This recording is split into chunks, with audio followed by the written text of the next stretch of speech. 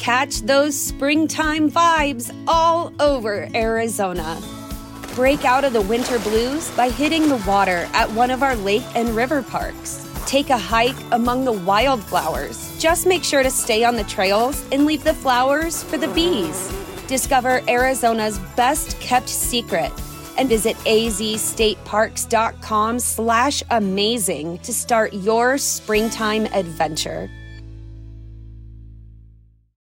When you need mealtime inspiration, it's worth shopping Kroger, where you'll find over 30,000 mouth-watering choices that excite your inner foodie. And no matter what tasty choice you make, you'll enjoy our everyday low prices, plus extra ways to save, like digital coupons worth over $600 each week. You can also save up to $1 off per gallon at the pump with fuel points. More savings and more inspiring flavors make shopping Kroger worth it every time. Kroger, fresh for everyone. Fuel restrictions apply.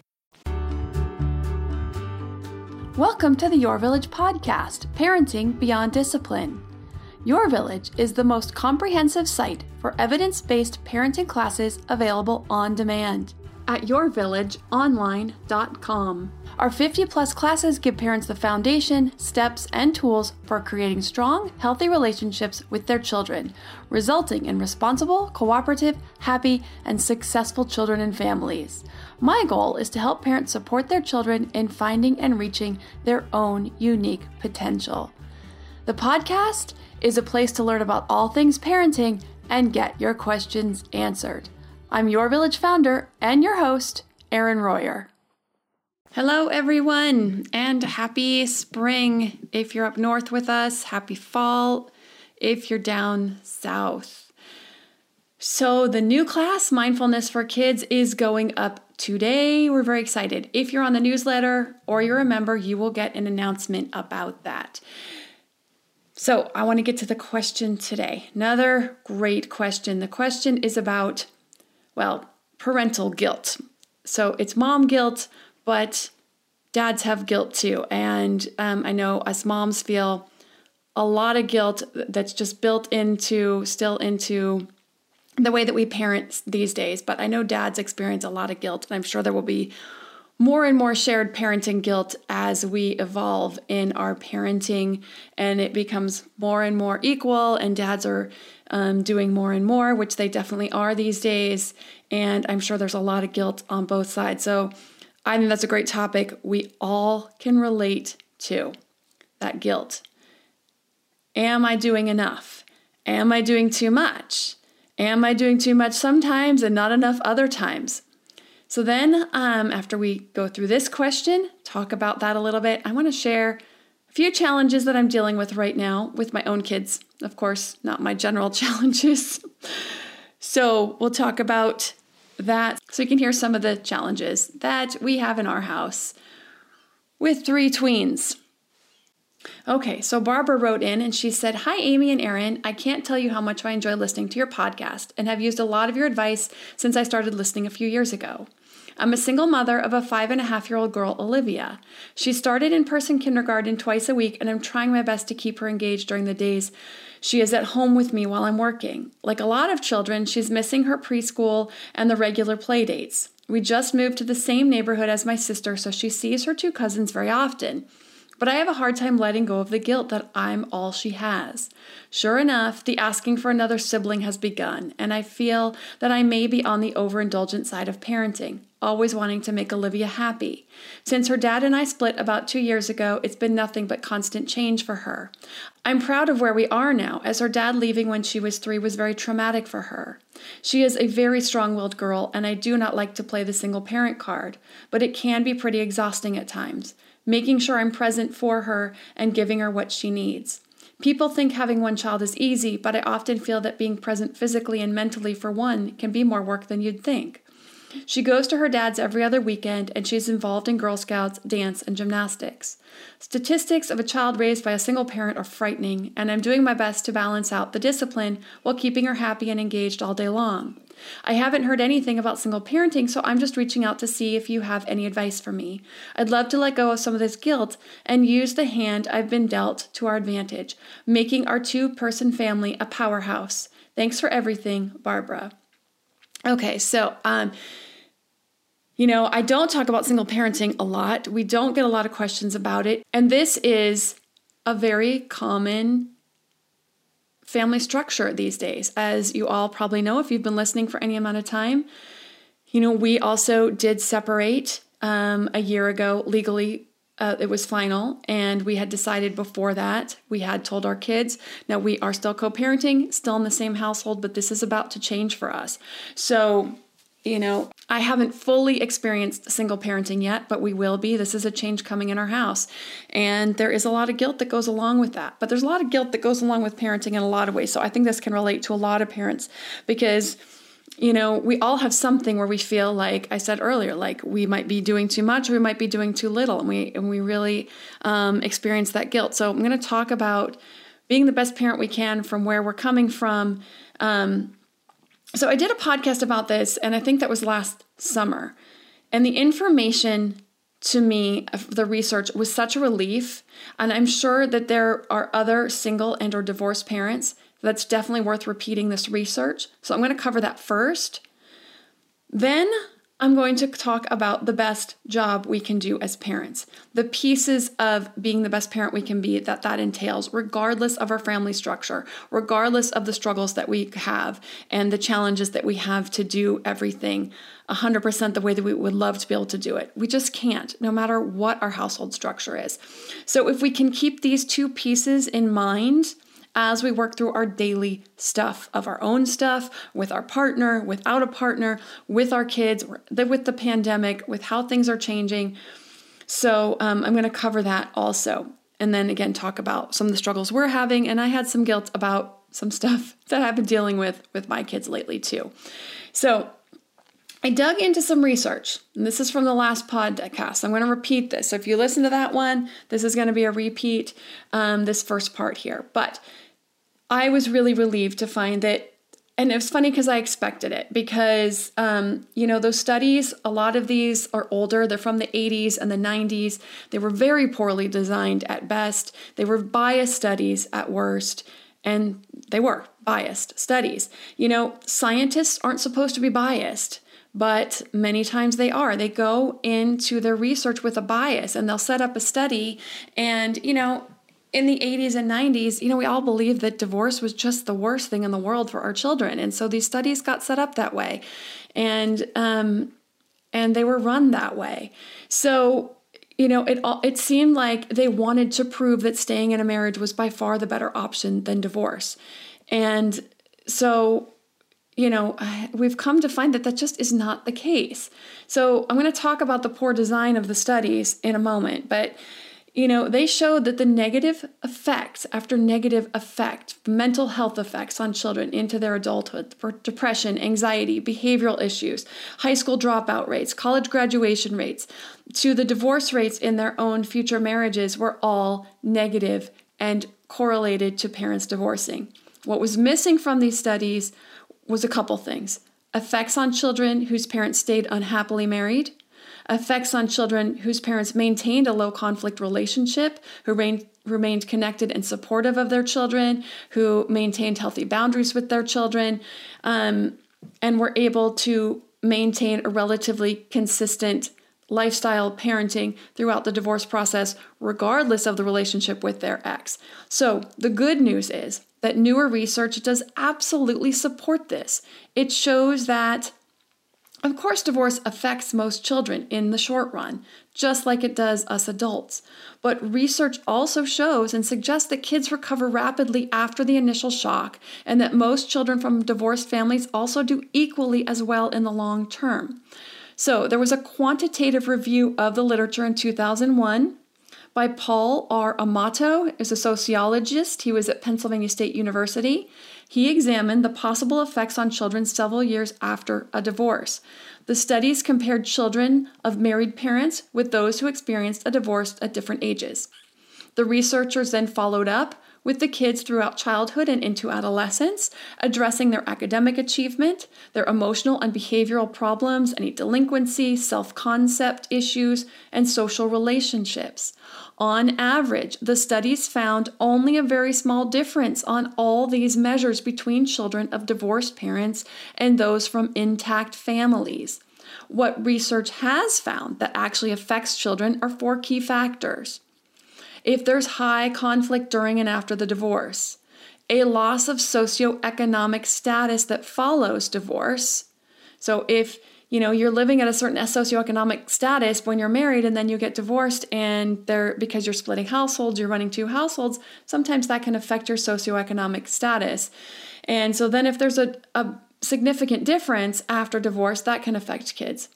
Also, the parental mental health and quality of parenting, which can decline in some cases for different reasons, including one or both parents working more to make up financial strain, as well as parental mental health. If one of the parents is really struggling with their mental health, if they're deeply depressed and anxious and really struggling after a divorce, of course, this is going to affect the children. Now you want to think about, what if one of the parents had stayed in the marriage and they were mentally depressed, anxious, and dealing with that? That was going to affect the children as well. So the mental strain, whether you're married or divorced, is really what's affecting the child, not the divorce itself. So I want to dig into each of these, starting with parental conflict. So research has found that that's the biggest factor affecting children's mental health, is the amount of conflict between the parents, either during the divorce process, after the divorce process, or both. And this makes sense. If every time a child switches from one parent's home to another, there's conflict, there's animosity, coldness, tension, they're going to experience that. So, if parents can really work to just make this as amicable as possible, you don't have to love each other, you don't even have to like each other. If you can work through that, that's great. But, if you can just kind of get through it, be kind, and if you have nothing nice to say, don't say it, kind of thing, and just do your best to really work through those tensions you have on your own, with your therapist, with your friends, outside, away from your children, and just maintain civility. This will be the most positive experience for your children. If you can build a friendship, if you can build some connection, even better. Research where this was not taken into account, the level of conflict between parents, it began to appear that seeing the other parent, usually the dad, since moms tend to get the primary custody when these studies were done, but even still today, the research showed seeing the other parent was more often a detriment. But it was because of the tension and the conflict, not because the non-custodial parent, again the dad, wasn't a positive influence, had nothing to do with that. It's because there's conflict every time they get traded back and forth. And it reflects poorly in research on the relationship with the dad, what it was showing on paper, which was absolutely untrue. Okay, the early research completely missed this, and it drew an outright incorrect and harmful conclusion. What kids need is 2 mature, supportive parents, if they're there. What I'm saying is they were in a household with 2 parents, and then there's a divorce. They need to keep those 2 mature, supportive parents. The better we can work together through and after the divorce process, the better it will be for our children. So this is why I have the Co-Parenting Through Divorce series, and I really go into detail about the process of doing this hard work before, during, and after the divorce process, working through our feelings, releasing blame, shame, anger, resentment, and more for ourselves, to our ex, our soon-to-be ex, the healthiest path forward, apart but still together. We're separate but still a family. That's also the reason why, and luckily I was able to have this type of relationship with my ex, that we are co-parenting together, because socioeconomically I don't want to affect the kids. If I had moved out and started a separate household and gotten child support and an alimony and that type of thing, we both would have had a dip in our socioeconomic status. So we had decided we will stay together. We will stay in the same household. We don't have to tell the kids we can't go on vacation. We can't go out to dinner. You can't do your sports. You can't do this. You can't do that, because we can't afford it. I didn't want to have to do that to them. And so we have been able to make this work for us. And we're very lucky. We're both able to work together, to get along. We're still friends. That is rare. But we're very lucky and very happy, and that has worked out really well for us. So when you can do that and work together, or you're able to maintain some level of the same socioeconomic status, that is the other area that can affect kids. And so, figuring out a way to work that out and make it as less of a bump as possible definitely will help the process as well. So if you are a single parent, divorced parent, going through the process and you want to hear more, I do have a full episode really digging deep into this topic. It's episode number 201, dealing with parental guilt. So definitely go back and check out that episode. But I want to dig more into Barbara's question and talk about these two pieces that we really need to bring to the table, regardless of our parenting structure, our family structure. And so I want to have some time for that, and also to talk about some of my own parental guilt that I have been working with lately and some of the struggles in our house. And we will get to those right after a word from our sponsors. This episode is sponsored by ByHeart.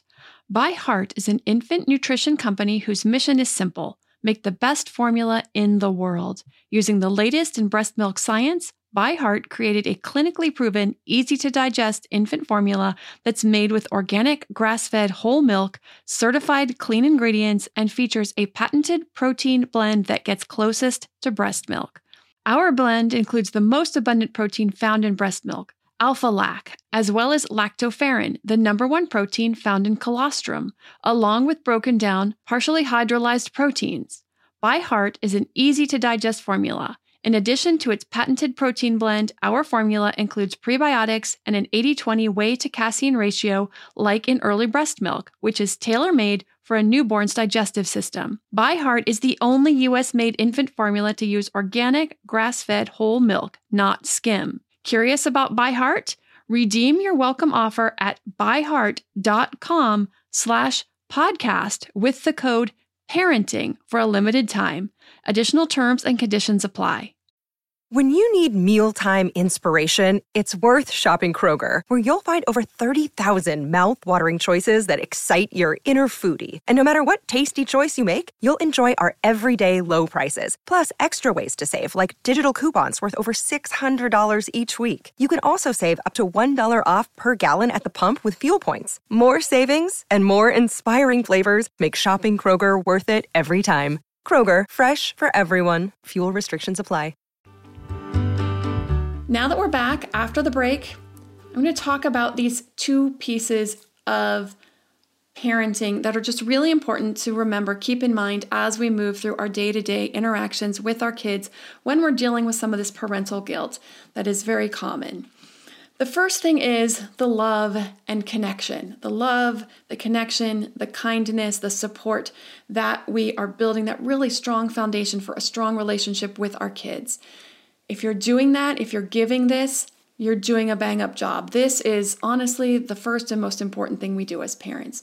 They need to know we are there for them through their ups and their downs, that we are excited for them, we're proud of them, to guide them, to teach them through the fun times, the not so fun times, to support them through their tough emotions, to teach them about emotions. We are there for them. They just need to know that we love them, we care for them, even when they're struggling, even when they're maybe not behaving so perfectly.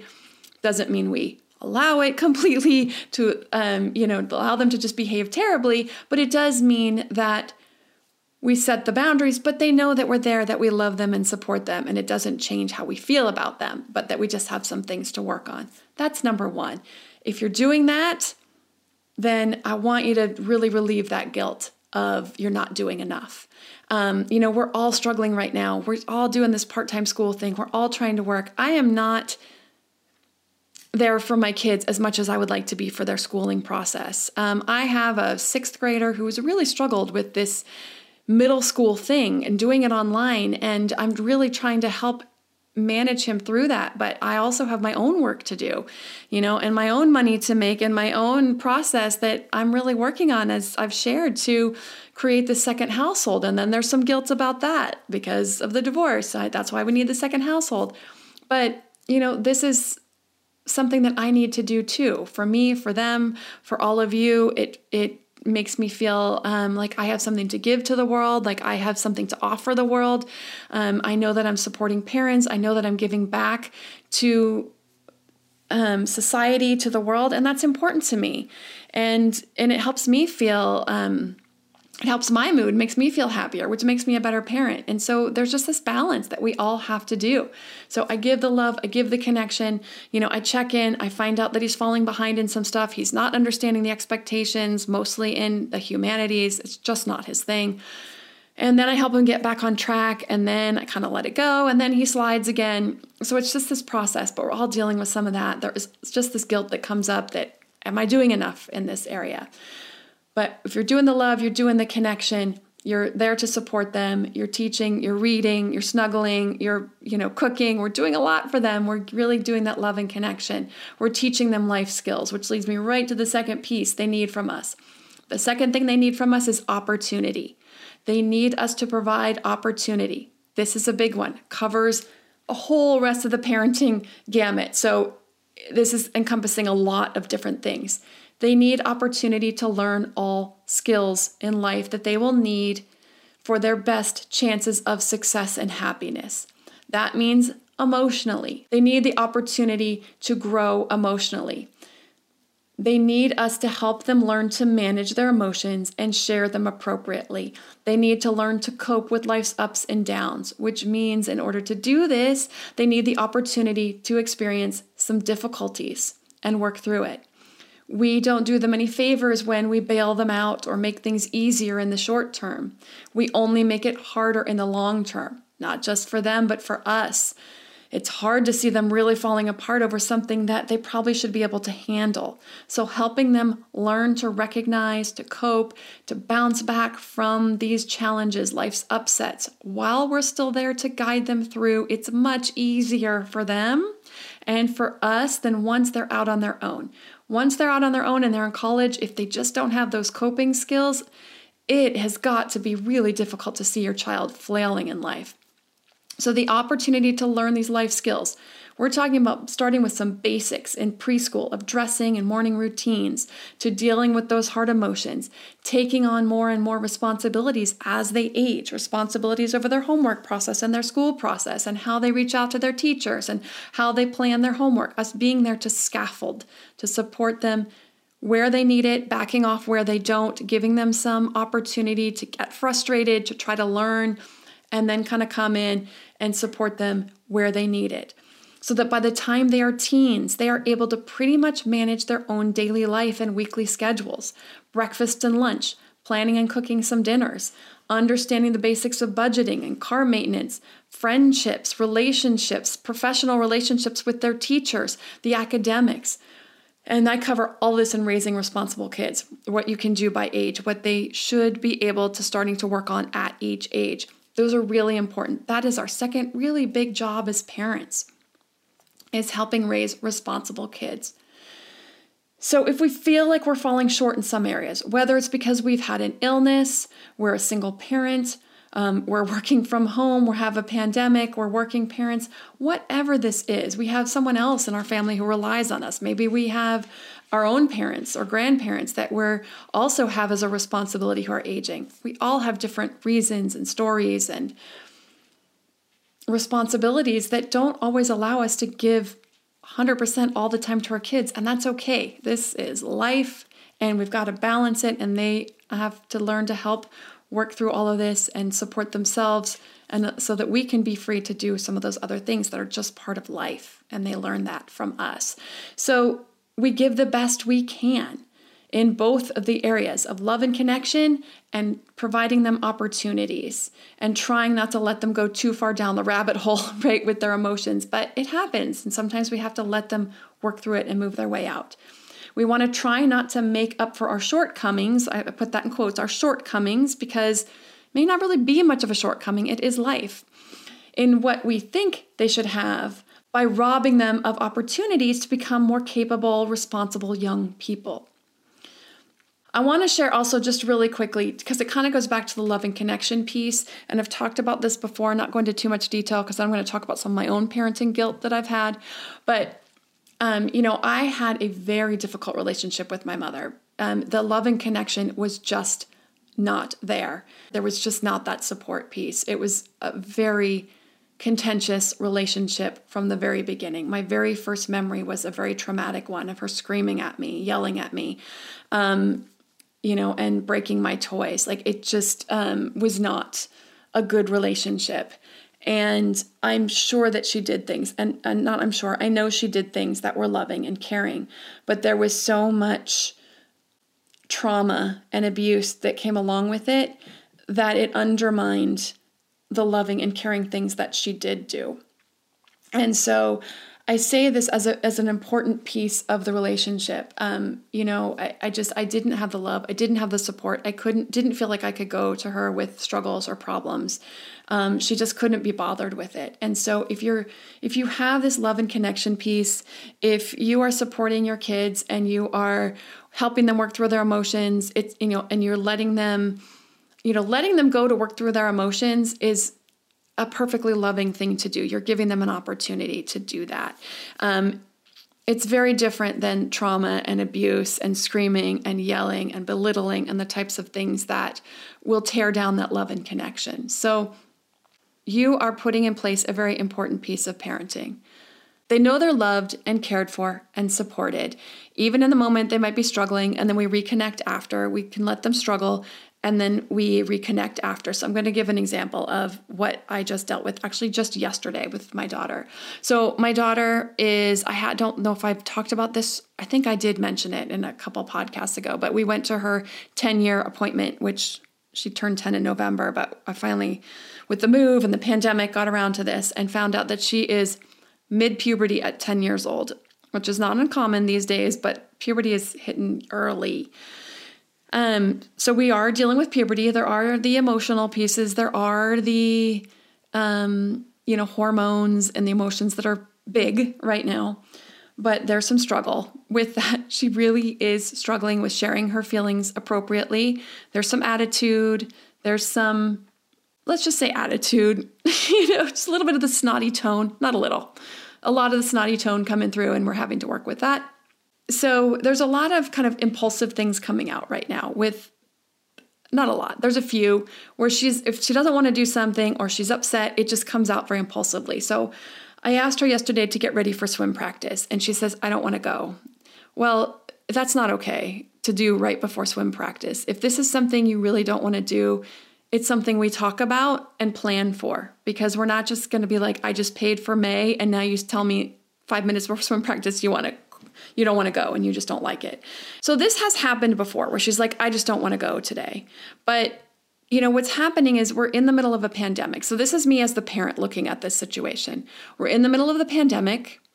Well, actually, I don't think we're in the middle. I think we're getting towards the end. But anyway, she's been schooling from home for a year plus. We just moved. She is in her bed all day long for the most part. She's on her iPad in school all morning until about 1 o'clock in the afternoon. And then she gets online with her friends. And so she's been sitting around, laying around. And so, it's kind of zaps our energy when we do that. So to think about putting on a swimsuit, driving to practice, getting in there and working hard for an hour doesn't sound very fun. So I get that. She's 10 years old. She's in puberty, so she's emotional, she's moody, and it's just not fun. So I get it. So my job now as the parent is to put my foot down and help my daughter get some exercise today and get her, because she needs that for her hormones and for her moods. Like, this is just something that's important. Now, if this is a long-term thing where she really doesn't want to swim, we can talk about that. And we can change that, but it can't be done in this way at this time. It doesn't work. So I now have to help her move forward towards swim practice and also help her understand how to bring this up in a way, if she's serious about it, really doesn't want to do it, that she's serious about it, how we're going to talk about it and move forward with it. Because my feeling is that, it's an impulsive reaction. I just don't feel like doing this right now. I've been laying around all day. All I want to do is continue to lay around. And we all get that. I get that way. If I've been just sitting around all day, whether I've been working all day or I've been relaxing and now it's time to get my body going, I don't feel like it either. So I know that feeling. And my gut feeling as an adult and as a parent is that that's what's happening here. And so I need to get her moving to remind her that it actually does feel good and it's not as hard as she's thinking it is in her head. So she has given me a real attitude the whole way to practice. I'm like trying to have a conversation. I'm talking about, we're doing a trip, just the two of us. We're doing a girls' trip that so I'm trying to talk about that and just have a nice, pleasant conversation. And she's just got that teen, sour, grumpy face going on. And so I ask, what's wrong? I don't want to go to swim. Anyway, so this is what I'm dealing with. So there's this guilt. I have some guilt about forcing her to do this. I don't want them to be miserable. I don't want to make them do something that makes them miserable. But I also know from my standpoint that I do feel like this is really the best thing for her. So I have to work her through this. Now, we did work through it. It did escalate once we got to practice and then came back down, and I did have to pull out some consequences, which I didn't like doing. And I told her that. I said, I don't want to do this. I don't want to be this hard-nosed. I don't like to be like this, but I feel like this is really important for you to do today. I explained the whole thing about her laying in bed all day and not feeling like, now getting out and moving her body, that I understand that that's hard. And we worked our way through all of that. And we came up with an agreement, and I said, listen, I just paid for May, so if you really are serious about leaving swim, we can do that. We can move to a different sport. That is fine. But we need some time to plan for it. I already paid for May. I need you to stick it out through May, and then we'll talk about something else. But I said, I want you to go to practice today, and I want you to give it some time. She's making friends at practice. It's an outlet, a social outlet for her. It's the only one she has right now. So we need a plan to move into something else so that she can have a social outlet in something else. And I watched her swim. I got to tell you guys, I watched her swim. This girl is a natural swimmer. She's really good. She's got beautiful strokes. She looks so natural in the pool. And if she really wants to quit, it is up to her. I'm not going to force her to do it. I don't want her to be unhappy. And I don't want it to be a battle again and again. But it has to be done in a particular way. So anyway, after all of this, after she went to practice, we got home and we talked about it some more, and I did explain everything to her. We worked our way through it, and I gave her a hug. I told her that I don't like to be like that. That isn't, it's not fun for me. And I did explain to her that it is because I love her. It's because I want the best for her. It is because sometimes parents need to help their kids get over some of these humps and push through some of this stuff, and that it is all done out of love. And, and I said, are you still mad? Well, before we even had that part of the talk, I'm like, are you still mad at your mom? And she said, no. And I said, okay, good. And then I explained, it's like, I love you. I love you. And I need to help you sometimes make those tough decisions or do those things that as a kid, you just are more inclined to just give up or quit. And I can't let you do that in that way. It's something we have to work through and really sit down and think through and talk about. Not 5 minutes before swim, but on a day that's not a swim day or early in the morning. I'm just not enjoying this. I want to look into doing something else. And we can have a conversation with that way. All right. I hope that was helpful. If you have teens, I understand your pain. If you don't have them yet, I'll have lots of tips for you because I'm right in the middle of it. Okay, some classes to recommend. If you do have teens, we do have the Discipline Tools for Tweens and Teens. Very great class. Lots of stuff you're going to be dealing with in tweens and teens. But raising responsible kids, parenting through divorce, and then, of course, all of the other 60-plus parenting classes, including our new one, Mindfulness for Kids, at the website yourvillageonline.com. If you have a parenting question you'd like answered, send an email to podcast@yourvillageonline.com. Thanks for listening, and see you next week. When you need mealtime inspiration, it's worth shopping Kroger, where you'll find over 30,000 mouth-watering choices that excite your inner foodie. And no matter what tasty choice you make, you'll enjoy our everyday low prices, plus extra ways to save, like digital coupons worth over $600 each week. You can also save up to $1 off per gallon at the pump with fuel points. More savings and more inspiring flavors make shopping Kroger worth it every time. Kroger, fresh for everyone. Fuel restrictions apply. Save big on brunch for mom, all in the Kroger app. Get half gallons of delicious Kroger milk for $1.29 each. Then get flavorful Tyson natural boneless chicken breasts for $2.49 a pound, all with your card and a digital coupon. Shop these deals at your local Kroger, less than 5 miles away. Or tap the screen now to download the Kroger app to save big today. Kroger, fresh for everyone. Prices and product availability subject to change. Restrictions apply. See site for details.